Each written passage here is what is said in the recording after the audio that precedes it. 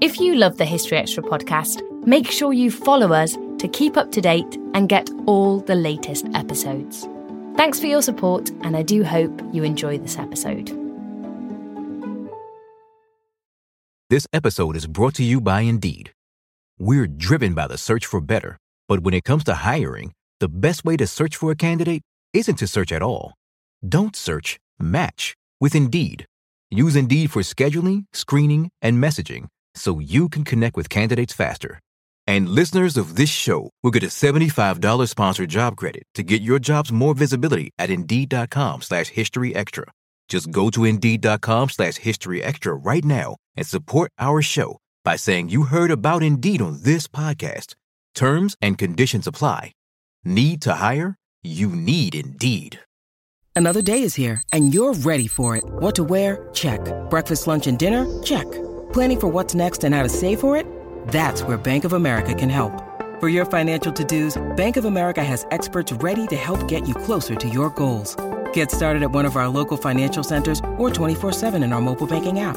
Find a location near you at bankofamerica.com/talktous. What would you like the power to do? Mobile banking requires downloading the app and is only available for select devices. Message and data rates may apply. Bank of America N.A., member FDIC. This episode is brought to you by Sax.com. At Sax.com, it's easy to find your new vibe. Dive into the Western trend with gold cowboy boots from Stott, or go full 90s throwback with platforms from Prada. You can shop for everything on your agenda, whether it's a breezy Zimmermann dress for a garden party or a bright Chloe blazer for brunch. Find inspiration for your new vibe every day at Sax.com. When you need mealtime inspiration, it's worth shopping Kroger, where you'll find over 30,000 mouth-watering choices that excite your inner foodie. And no matter what tasty choice you make, you'll enjoy our everyday low prices, plus extra ways to save, like digital coupons worth over $600 each week. You can also save up to $1 off per gallon at the pump with fuel points. More savings and more inspiring flavors make shopping Kroger worth it every time. Kroger, fresh for everyone. Fuel restrictions apply.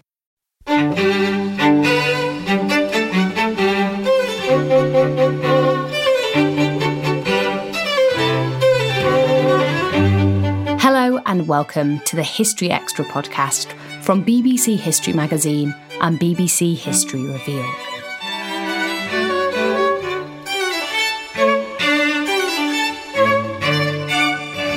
I'm Ellie Cawthorne. How were the Edwardians different from the Victorians? Who were the biggest celebs of the era? And what did people at the time do for fun?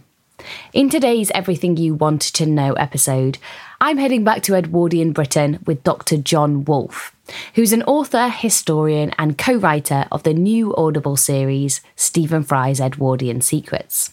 As always with this series, John is answering a mixture of questions you've submitted via social media and some of the internet's most popular search queries.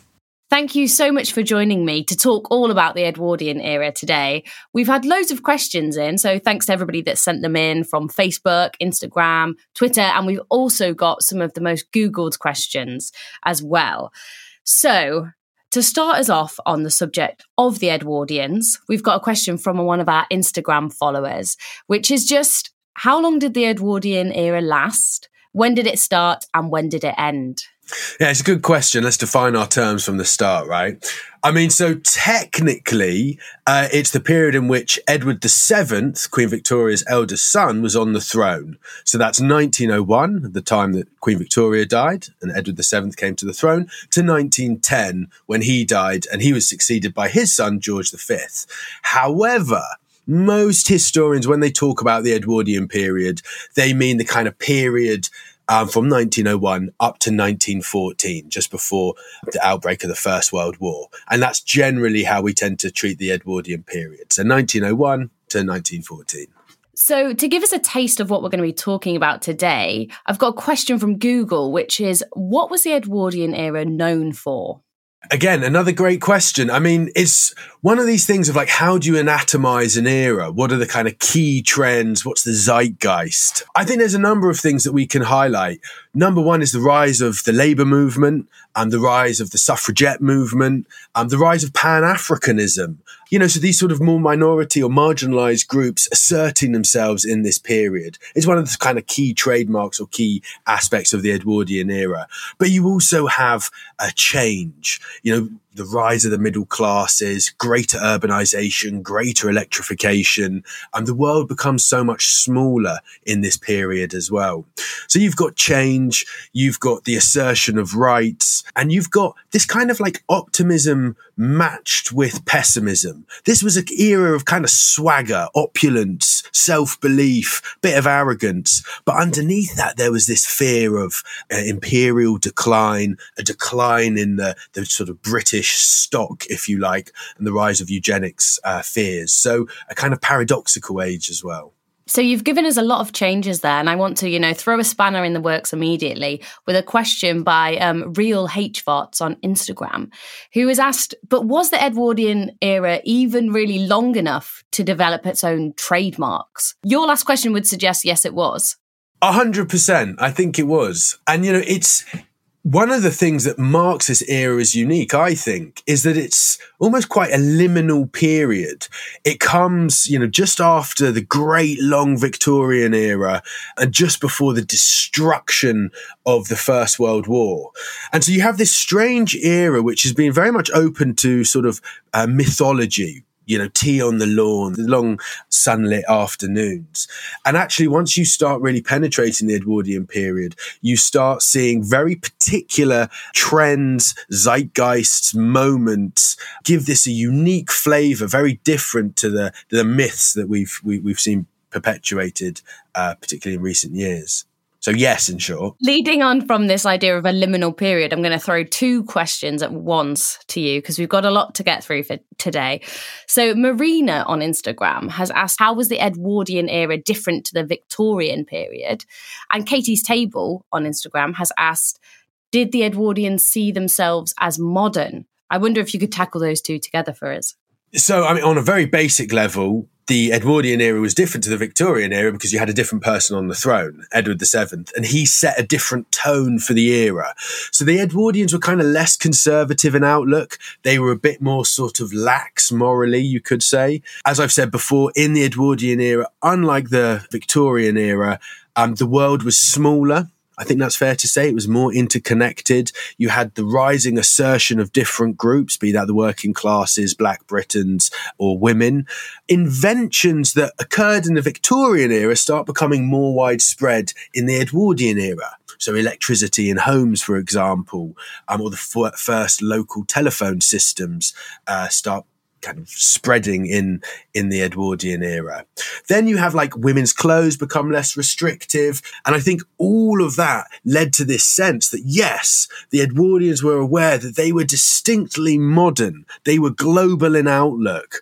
And they even talked about like kind of how old Victorian speech patterns and old Victorian cultures were dying and being replaced by new things. So there was this awareness that with the passing of Queen Victoria, a new age was beckoning, and this was a modern, exciting, global, self-confident period. Speaking about a global self-confident period, Traceger on Instagram has asked how the Edwardian era in Britain compares to America's Gilded Age. Yes, the Gilded Age, from my understanding, sort of the late 19th century, really, 1870 to around 1900.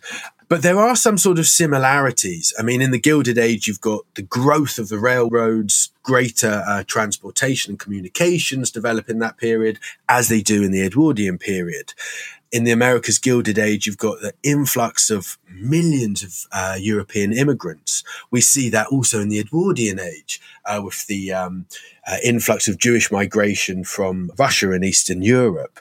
We have this sort of glitz and glamour and opulence in the Gilded Age and in the Edwardian Age, matched with this undercurrent of poverty, unemployment and corruption. So there are lots of similarities, but they are kind of separate things as well, I'd say. So we've spoken about some of the big themes and movements of this era, But what about specific moments? What are some of the most memorable or defining moments of the Edwardian era? It's so weird, isn't it? Because it's such a short period and yet so much happens. So you could say, the Titanic looms large in this period in 1912. And the kind of public reaction to the sinking of the Titanic and this outpouring of grief and anger. The Titanic symbolized this sort of great new modernity and progress, which came kind of crashing down. So that was a big moment. I think the People's Budget of 1909 to 1910, the foundations of the modern welfare state were being built in the Edwardian period. Of course, the declaration of World War I in 1914, but we've also got the Wright brothers' flight in 1902, the first sort of controllable aircraft. Again, kind of technology defining this era. So lots of key moments, and it's hard to cite just one, to be honest. And before we move on to some more specific cultural stuff, let's just talk about for a moment the leader, of course, that gave his name to this era. Jeff Cunningham has asked an interesting question about Edward, who says, was Edward VII the archetypal Edwardian, or was he just the namesake? Archetypal Edwardian, does Edward represent the working classes? Well, no. Does he represent the middle classes? No. Does he represent the aristocracy? Not really. He was king. He was born destined for the throne. So in that sense, he's marked as different from birth. And yet his lifestyle did reflect certainly the life of the aristocrats. In Edwardian Britain, you had a small circle of about 1,500 families that were kind of defined as the aristocracy, their wealth coming from land. And they were opulent, they were landed, they were incredibly promiscuous. They were all sleeping with each other's wives and husbands. And they were big eaters, big diners. And that was very much Edward's shtick, if you like. He had a 48-inch waist, multiple mistresses. He knocked back copious amounts of coffee, wine, about 10 rich meals a day, 13 cigars, 20 cigarettes a day. This was a man who consumed food, sex, drink, and that very much reflected a facet of the Edwardian period. So on one level, he reflects an element of the Edwardian age, and he sets the tone for the age. But I'm not sure we can talk about archetypes. Yeah. So if we're going to look at life for the ordinary person in Edwardian England, what would ordinary everyday life have looked like? Obviously, this is going to be incredibly different if you were working class, middle class, or an aristocrat. But why don't we talk about the working class?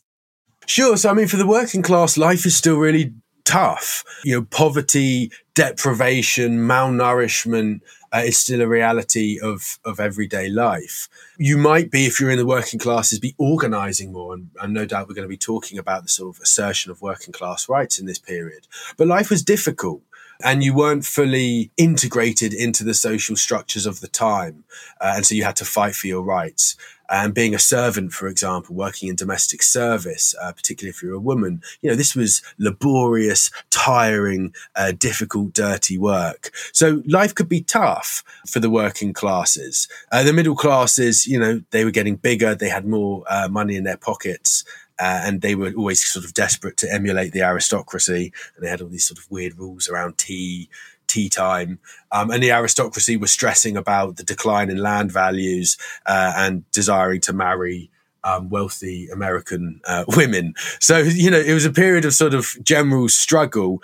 But if we kind of pull back a bit more generally, there was more leisure time. People were having fun. There were more motor vehicles on the streets. You had more modern conveniences, better ovens in the house, cleaning agents, and kind of lighter fabrics for women as well. This was still a repressive period for women, which demanded the assertion of rights. But things were becoming a bit more lax, certainly around fashions for women as well. So, yeah, it depended who you were, really. Well, that leads us on quite nicely to a question from Laxadaisy on Instagram, which is, what did the Edwardians do for fun? Oh, they were great fun. They had such a ball. They loved international sports, so rugby, football. The 1908 Olympics came to London, and there were, if my memory serves me right, 22 different sports with over it was 2,000 athletes took part. And if I'm right, it was only 37 female athletes. So again, it's very much a male-dominated world. But they had fun with sports, athletics, fencing, lacrosse, movies. This was a new thing, the rise of the cinema. And cinemas occur in the dark, right? So lots of naughty happenings in cinemas as well. So, Edwardians could have fun sexually within their entertainment spaces and going to the theatre as well. I mean, Peter Pan hits the stage in 1904 and becomes a massive phenomenon. So the Edwardians knew how to have fun. And there was also this weird period of crazes in the Edwardian period. So they loved dressing up. They loved rollerblading and skating as well. And the tango became a craze. Lots of boogieing, lots of musicals, lots of theatres, lots of sport. Edwardians roller skating probably isn't something that anybody imagined they'd learn about this episode. But Muffin288, great name on Instagram, has asked about Edwardian childhood. What can you tell us about what it would have been like to grow up in this period? To grow up in this period? Well, it's the first, and actually this is a break from the Victorian period as well. This is an era in which childhood becomes much more cherished and the world becomes more sort of child-centric, child-centered, if you like, and children were treated as sort of beings and agents in their own right. So if you were growing up in this period, you would have more freedom to have fun, to play games, to play with your friends. This was a period in which child labour was being cracked down upon by the government, and the education system itself was sort of revamped. So children were going to lessons, attending school, learning writing and arithmetic. Girls were learning sewing. So again, still this sort of gender division, but children were encouraged in schooling. They were encouraged to have fun, and there was children's literature as well. I mean, Peter Pan being a prime example, and physical education as well was a big part of childhood. So again, it did depend what class you were in. If you were of the working classes, you're more likely to, be going out and working, and childhood would be more restrictive and difficult. But as a concept, it was treated more seriously, and there was more opportunity for children to have fun, for children to enjoy childhood and play games and learn. So probably a better time to be born than the Victorian period. Definitely, yeah. Mm-hmm. And if you're into Scouts, Scouts were formed in 1908, so you could join the Scouts as well, which was kind of cool. Now we have a really great question from Liz on Twitter. And Liz has asked who the celebrities of Edwardian Britain are. So obviously, you've got obvious ones like Edward VII was well known. You've got sort of slightly darker celebrities, if you use celebrities in quotation marks. So Dr. Crippen, who was hung in 1910, the murder of his wife with his mistress, and he was one of the first criminals to be captured with the aid of wireless telegraphy. And his story and his desire to escape justice in Britain was kind of splashed across the press. So quite a public trial, public execution, and he became a sort of dark celebrity of the Edwardian era. Belle Bilton, an amazing musical artiste, later the Countess of Clancarty, musical singer turned aristocrat and a friend of Queen Alexandria, was a celebrity of the period. And then you had some really cool suffragette fighters. Sophia Dulip Singh, one of my personal favourites, goddaughter to Queen Victoria, lived in Hampton Court, but was a right pain in the royal backside. She was a militant suffragette, and she really fought for the cause.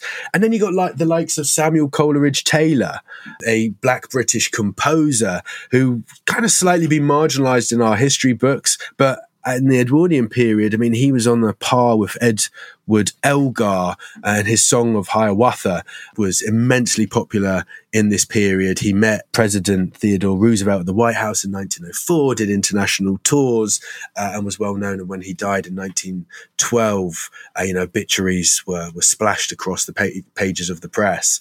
So, from whether it's from criminals to royals to entertainment, the whole range of different celebrities in this era, and the popular press, the proliferation of the press helped to perpetuate, celebrities or personalities in this period.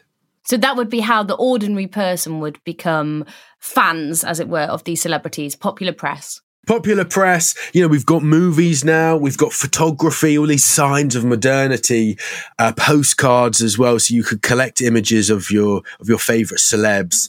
And this sort of, the things we take for granted nowadays were being developed and becoming entrenched in the Edwardian period. Still to come on the History Extra podcast. So witchcraft, for example, we might think that's like some old predated thing. That was alive and well in the Edwardian period. There's a great witch who was knocking around at the time known as Mother Herne, who told fortunes. She brewed these herbal remedies. This episode is brought to you by Indeed. We're driven by the search for better, but when it comes to hiring, the best way to search for a candidate isn't to search at all. Don't search, match with Indeed. Use Indeed for scheduling, screening, and messaging so you can connect with candidates faster. And listeners of this show will get a $75 sponsored job credit to get your jobs more visibility at Indeed.com/historyextra. Just go to Indeed.com/historyextra right now and support our show by saying you heard about Indeed on this podcast. Terms and conditions apply. Need to hire? You need Indeed. We don't always realize just how much our negative thoughts and experiences stick with us and weigh us down.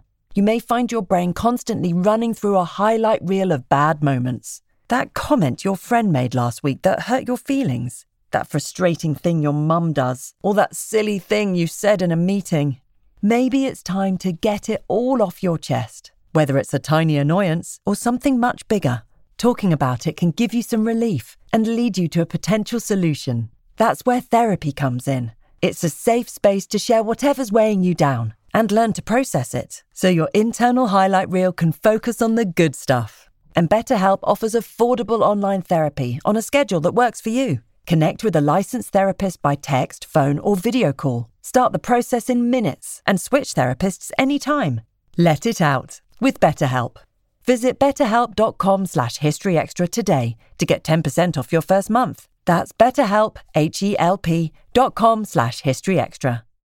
This episode is brought to you by Sax.com.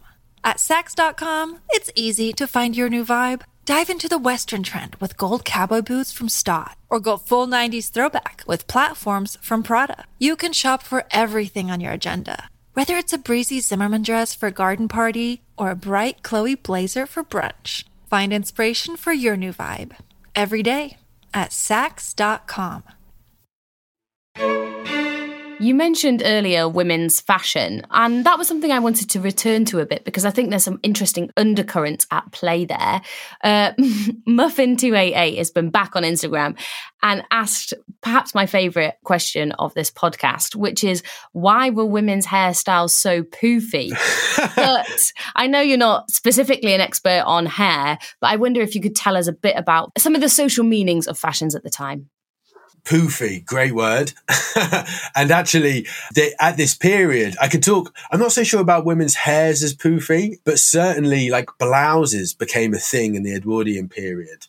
And they were quite poofy. And that the reason for that was they referred to it as like the S silhouette shaped body became part of the fashion, became all the rage. And really that was sort of like a pushed out bust and a pushed back hips, that kind of S shape, became fashionable in the Edwardian period.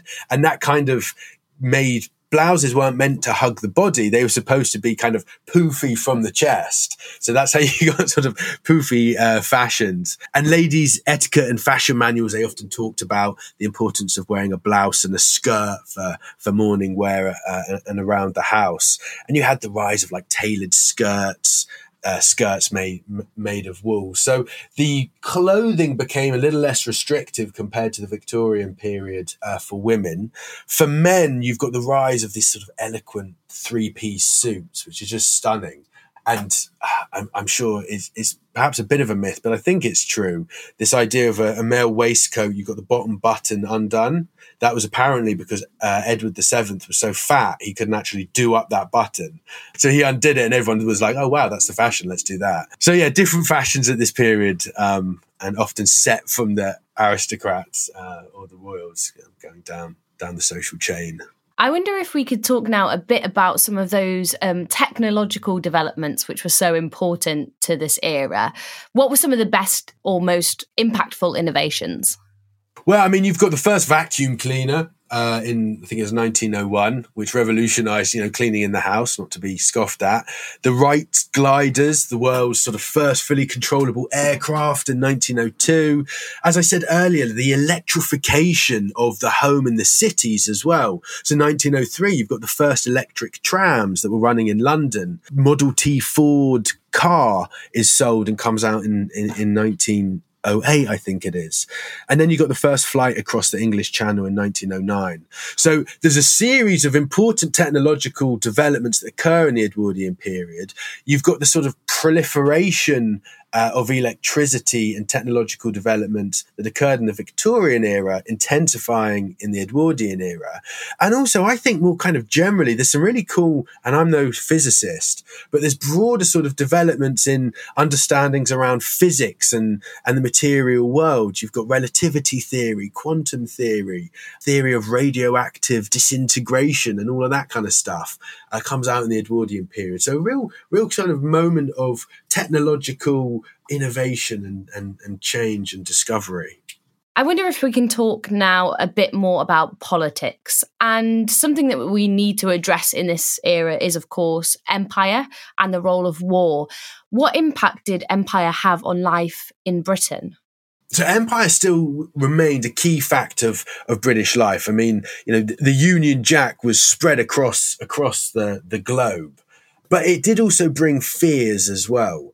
And I mean, the Boer War, that began, the Second Boer War, that was raging with the onset of the Edwardian period, revealed that like a third of recruits were physically unfit. And so the empire sort of provoked these broader fears, not only about the extent to which Britain could maintain control over the empire, because there were also the rise of nationalist movements in different parts of the globe, but also provoked fears about the state of Britain's own health. If a third of recruits in the Boer War, British recruits, were deemed unfit, what does that say about the, quote, racial, end quote, stock in Britain at the time? So empire was still an important part of Britain and Britain's sense of self and Britain's sort of moralizing mission, if you like. But it also became a cause of some concern and, dangerously competition as well, particularly with Germany. So, empire is still important, but also cause for concern. Of course, this is the period that's running up to the breakout of the First World War. So what was at play in terms of European international relations from a British perspective? In terms of international tensions, if you like, that's a sort of, I think you could say that's a key trademark of the Edwardian period, or not least because you have the establishment of the Secret Service in 1909 and the rise of being known as kind of spy fiction. Essentially, there was this big panic that Britain's competitors, particularly Germany, could invade Britain by air, by land, by sea. And that kind of generated fear in government that Britain wasn't prepared for potential invasion. And so we had the birth of the Secret Service in 1909, which became MI5 and later MI6. So there was concerns with international competitors, notably Germany. British dominance was waning more generally. America was kind of dominating globally more and more. And in Europe, there were divisions and power struggles that were happening. The Kaiser in Germany was building up the German Navy, which was threatening the superiority of the British Navy. And there was Russian aggression in the Far East as well. So, the political situation internationally was tense and Britain was concerned, its dominance was waning, and they were, desiring to assert themselves. And ultimately, this led us up to the outbreak of the First World War. So, as well as sort of international tensions in Europe, you've got tensions closer to home, Ireland being a prime example, and the Irish Home Rule movement being a dominating force in the Edwardian period and a destabilising one at that. So we have this slightly unstable position internationally, but what about within Britain? What were some of the key political movements or developments at play at the time? You've mentioned a couple, actually, so why don't we start with the labour movements? Yeah, so I mean, this is a period of massive unrest. The working classes are organising more and more. Between like 1911 to 1914, you've got what was known as the Great Unrest. There are around 3,000 strikes in this period. The working classes demanding better wages, more protection at work. So you had the assertion of the working classes through the trade union movement, through strikes. You also had the rise of the Labour Party. And in 1903, there was actually a pact with the Liberal Party, which managed to return in 1906 about 29 Labour MPs to the House of Commons. So the Labour movement is organising politically and is getting kind of more and more influence within the House of Commons. You also have, I mean, you've got Lenin who's knocking around in London at this time, and anarchists and syndicalists who are organising and causing all sorts of trouble, notably the siege of Sydney Street in 1911, which was a sort of big gunfight between Latvian revolutionaries and the police. So this was a kind of unstable time amongst the working classes as they were seeking to assert their rights through different avenues. Nicholas Surgis on Facebook has said the Edwardian era is often characterised as a time of political mobilisation for the working classes. So you would say that that is a fair representation of this era? Absolutely, yeah. And I think a really nice example of that is the Domestic Workers' Union of Great Britain and Ireland, which is established in 1909, 1910. And that's, domestic workers, servants coming together, unionising to assert their rights. And so, I mean, the trade union movement and the labour movement existed before the Edwardian period, but it was in this era that they become more organised, more assertive, and more kind of vocal in demanding change. And the other movement I wanted to ask you about in a bit more depth is, of course, the suffrage movement. How influential were they in British life, or how present? Hugely. Particularly the sort of latter period of the Edwardian era, where the suffragettes, the sort of more militant group of the suffrage movement, starts a kind of a campaign that they referred to as terrorism. And that was their term, terrorist. The newspapers referred to suffrage outrages. And it was essentially big arson campaigns and bombing campaigns across Great Britain. And so, whether it was planting bombs or burning down buildings or slashing paintings in the National Gallery, the suffragettes demanded attention in the national press and in daily life. And they were heard. And, at the beginning of the Edwardian period, you also had the more sort of formal organisation of the Women's Social and Political Union forming in 1903 with the Pankhurst family, designed to, as they said, wake up the nation through deeds, not words. And that they did very forcibly in this period. I mean, there were amazing PR people, weren't they, the suffragettes? So this was constantly in the headlines throughout this era. Absolutely, yeah. It was a big part of their tactic was to make sure that they were visible, they were heard. And like I say, the campaign that they embarked upon, and Dr. Fern Riddell talks about this in her book, Death in 10 Minutes, when she looked at the suffragette Kitty Marion, was akin to domestic terrorism. I mean, they were putting people's lives at risk. They were planting bombs on carriages and trains and burning down houses and attacking the Prime Minister's car and the Prime Minister's house. Like, this was a real campaign to wake up the nation and scare the nation that women had been disregarded for too long. They'd been sidelined in political life for forever, and change was needed, and they were prepared to go to any lengths, including starving themselves when they were arrested. So they were a real pain in the side of the establishment, and they were a dangerous bunch. So moving towards the end of this era, one of the biggest internet search terms, is what came after the Edwardian era. You've spoken a bit about how the end of the Edwardian era is a bit up for debate, but what would you see it as its definitive end? I think the definitive end is the declaration of World War One, because once Britain enters the war, the whole tenor of British life, domestically and internationally, changes fundamentally. And you go into this period, this wartime period from 1914 to 1918, and then a very new country is born or emerges from the terrors of the First World War. So I would end the Edwardian period kind of August 1914. I think that is one of the myths of the early 20th century, isn't it? That there was a kind of golden age of the Edwardian period that was abruptly brought to an end. A generation was lost in the First World War, and Britain really never went back to the same way of life. Is that a historical misrepresentation, or is that actually quite fair? No, I think it's a historical misrepresentation, and it's been sort of perpetuated. I'm not slagging it off. I like Downton Abbey. It's great. But the idea of, the Edwardian period as reflected in Downton Abbey is a real myth.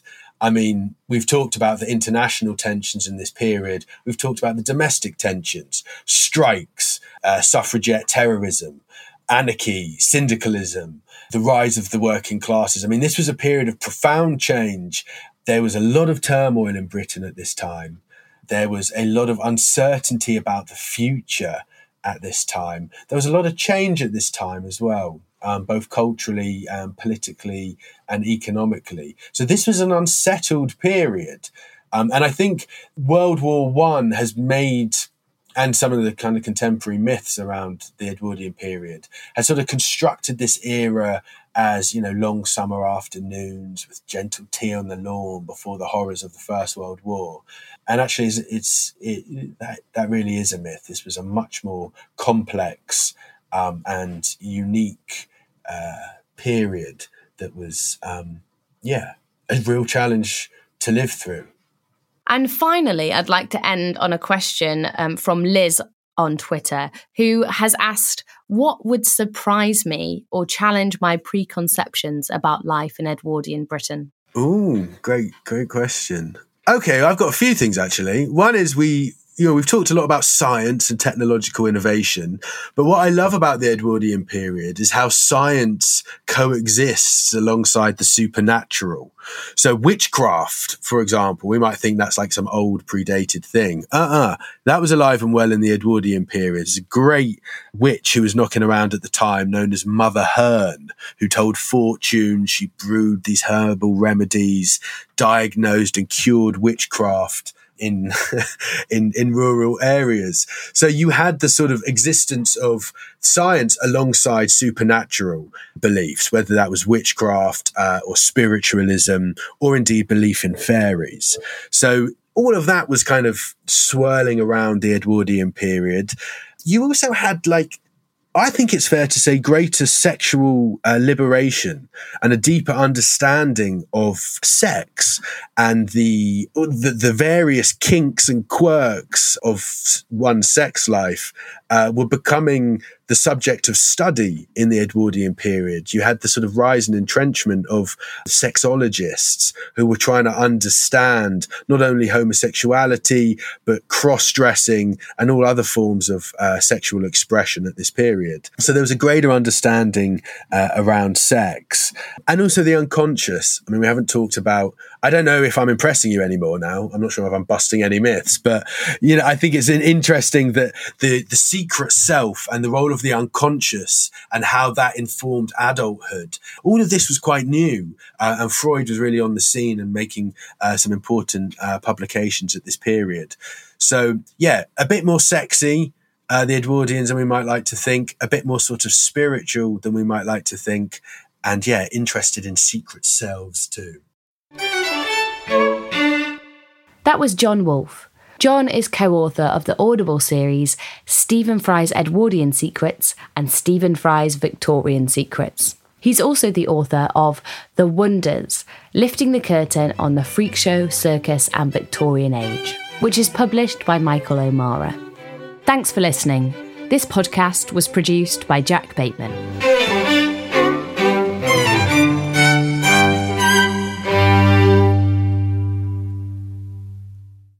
A collision between a Chinese jet and an American spy plane. He came and rammed into our left wing. With relations increasingly strained, what are the chances of things spinning out of control? The Western world was asleep. I'm Gordon Carrera. I'll be exploring the friction in this most important of relationships and asking, has the West taken its eye off the ball? You cannot ignore China. From BBC Radio 4, this is Shadow War, China and the West. Listen wherever you get your podcasts.